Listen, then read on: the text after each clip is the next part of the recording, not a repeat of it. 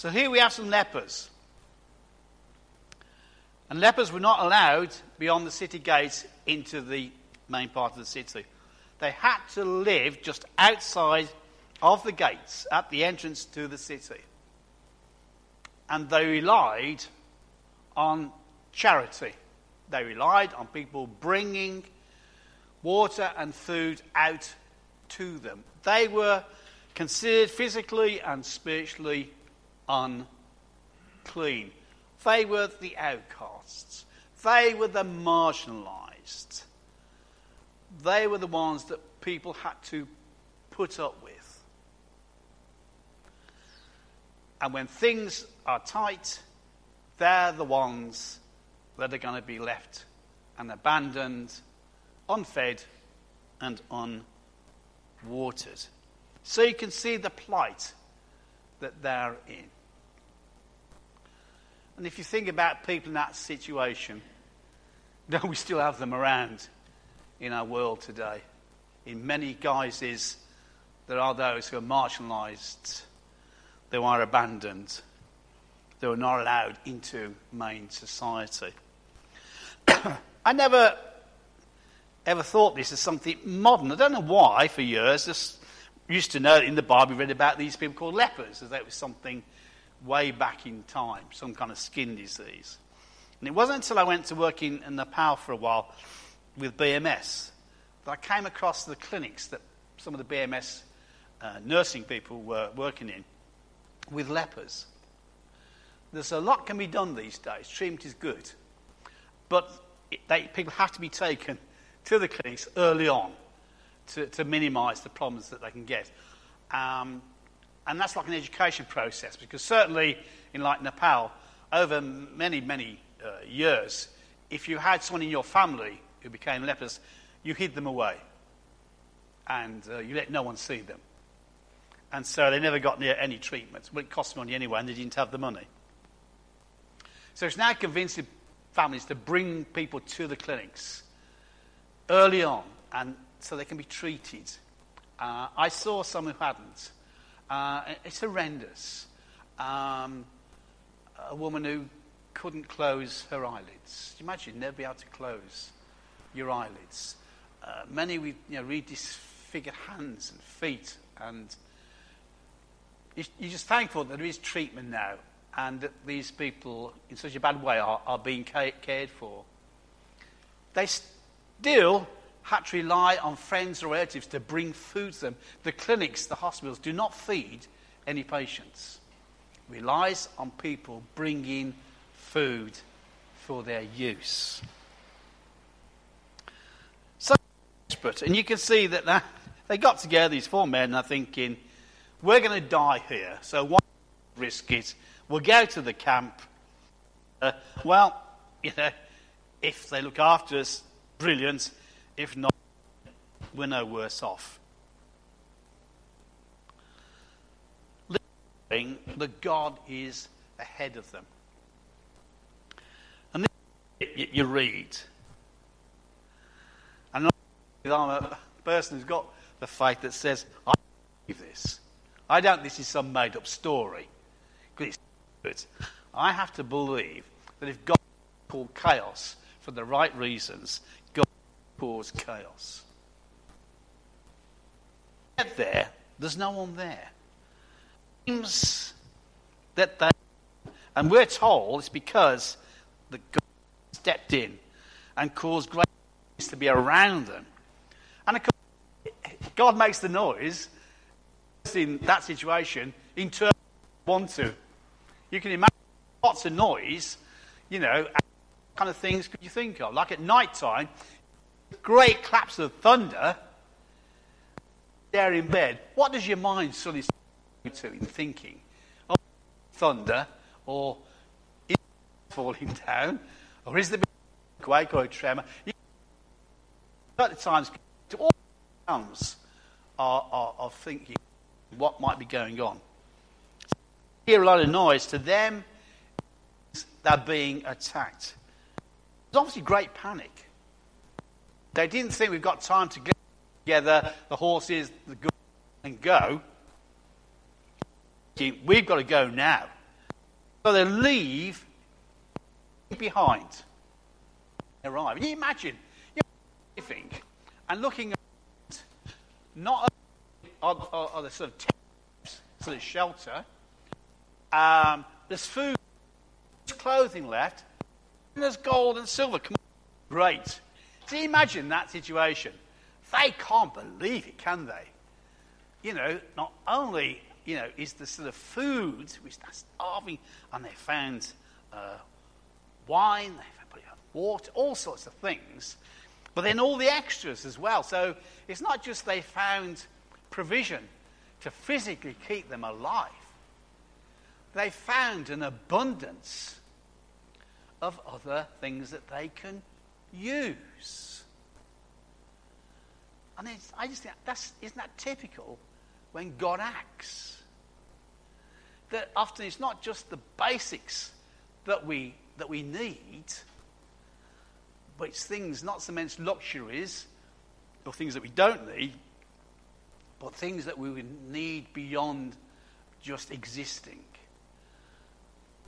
And this is the God who does provide in all fullness.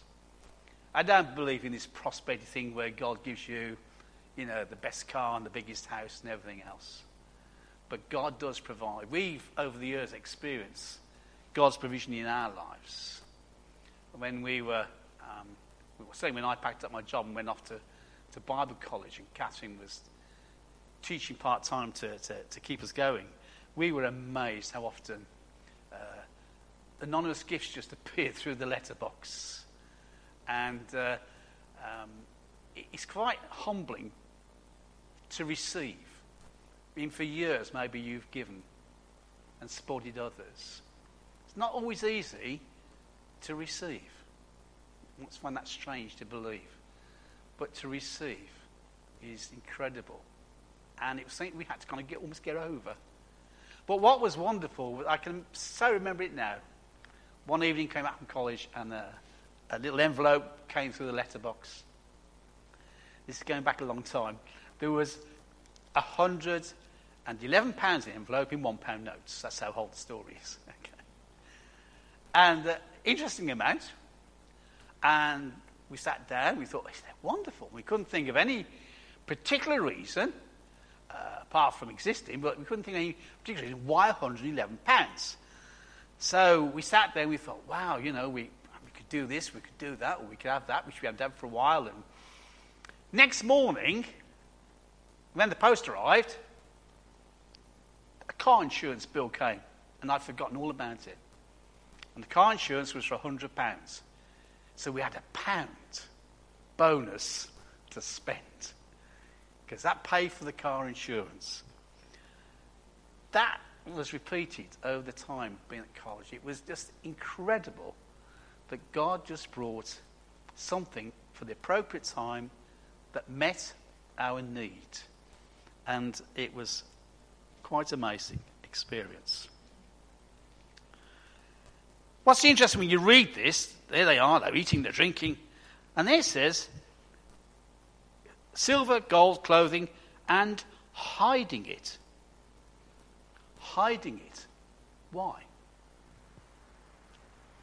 Why do you think they were hiding it?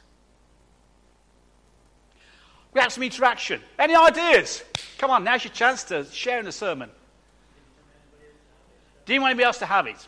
Yep. Greed. 2. For the future. I've got one more in my mind. Fear. Okay, yes, good. Fear. Fear plays a lot in our lives, doesn't it?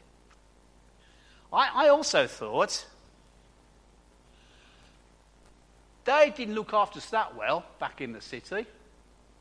Why should we bother about them? That's sometimes a human weakness, isn't it? Why should I bother with them? They never bothered about me.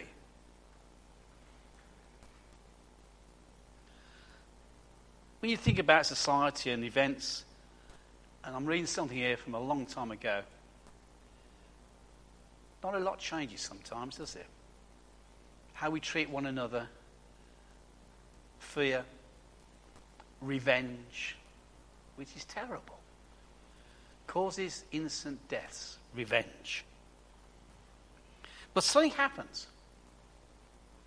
Because it says, finally, at last, they look at each other and they say, this is not right.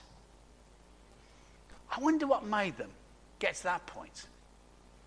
It might have been the fear, the anxiety and everything else again about what happens if we get found out. Or was it a sudden realization that they had been provided for and what they were then going to do was not honourable to God or themselves?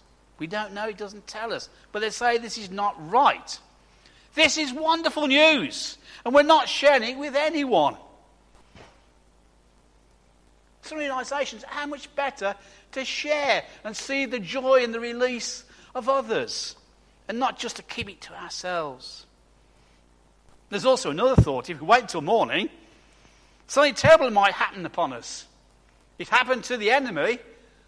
What happens if God decides we're not sharing it and therefore take it all away from us again? Who knows? Come on, let's go back and tell the people at the palace, which is what they do. It's interesting when they go back and they share the good news. The gatekeepers shout that the enemy have gone. And the king gets out of bed, it says, verse 12. It's the middle of the night. And he's still not trusting what's going on. You could say he's been a wise king. He says the Arameans know we are starving, so they've left their camp and have hidden in the fields. Possibility. They expect us to leave the city, and then when we do, they'll capture us.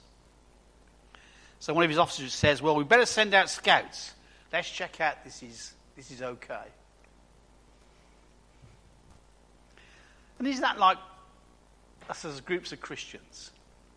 There'll be some who say, yes, I've heard God speak, we should go and do and be. And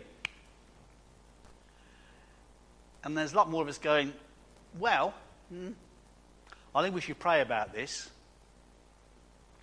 Go and have a church meeting as well.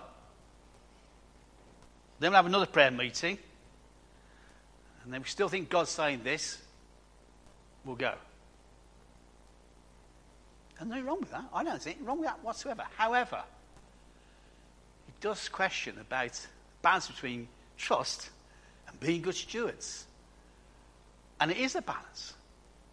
So I don't think we should wildly go off. It's good to consider what's going on. And anyway, even prophecy has to be tested. Prophecy is only prophecy if it comes true. So it's good to hear and it's good to pray about it. But we need to consider, how long do we go on praying and considering something? How long have we had a plan for our fellowship? And we had it 5 years ago and we're still waiting to actually do it. Challenge. Anyway, the king does that, sends out scouts, and they come back and they say it's true. They're gone. There's no one there. And then in verse 17 we read this. The king appointed his officer to control the traffic at the gate. But he was knocked down, and he trampled to death as the people rushed out.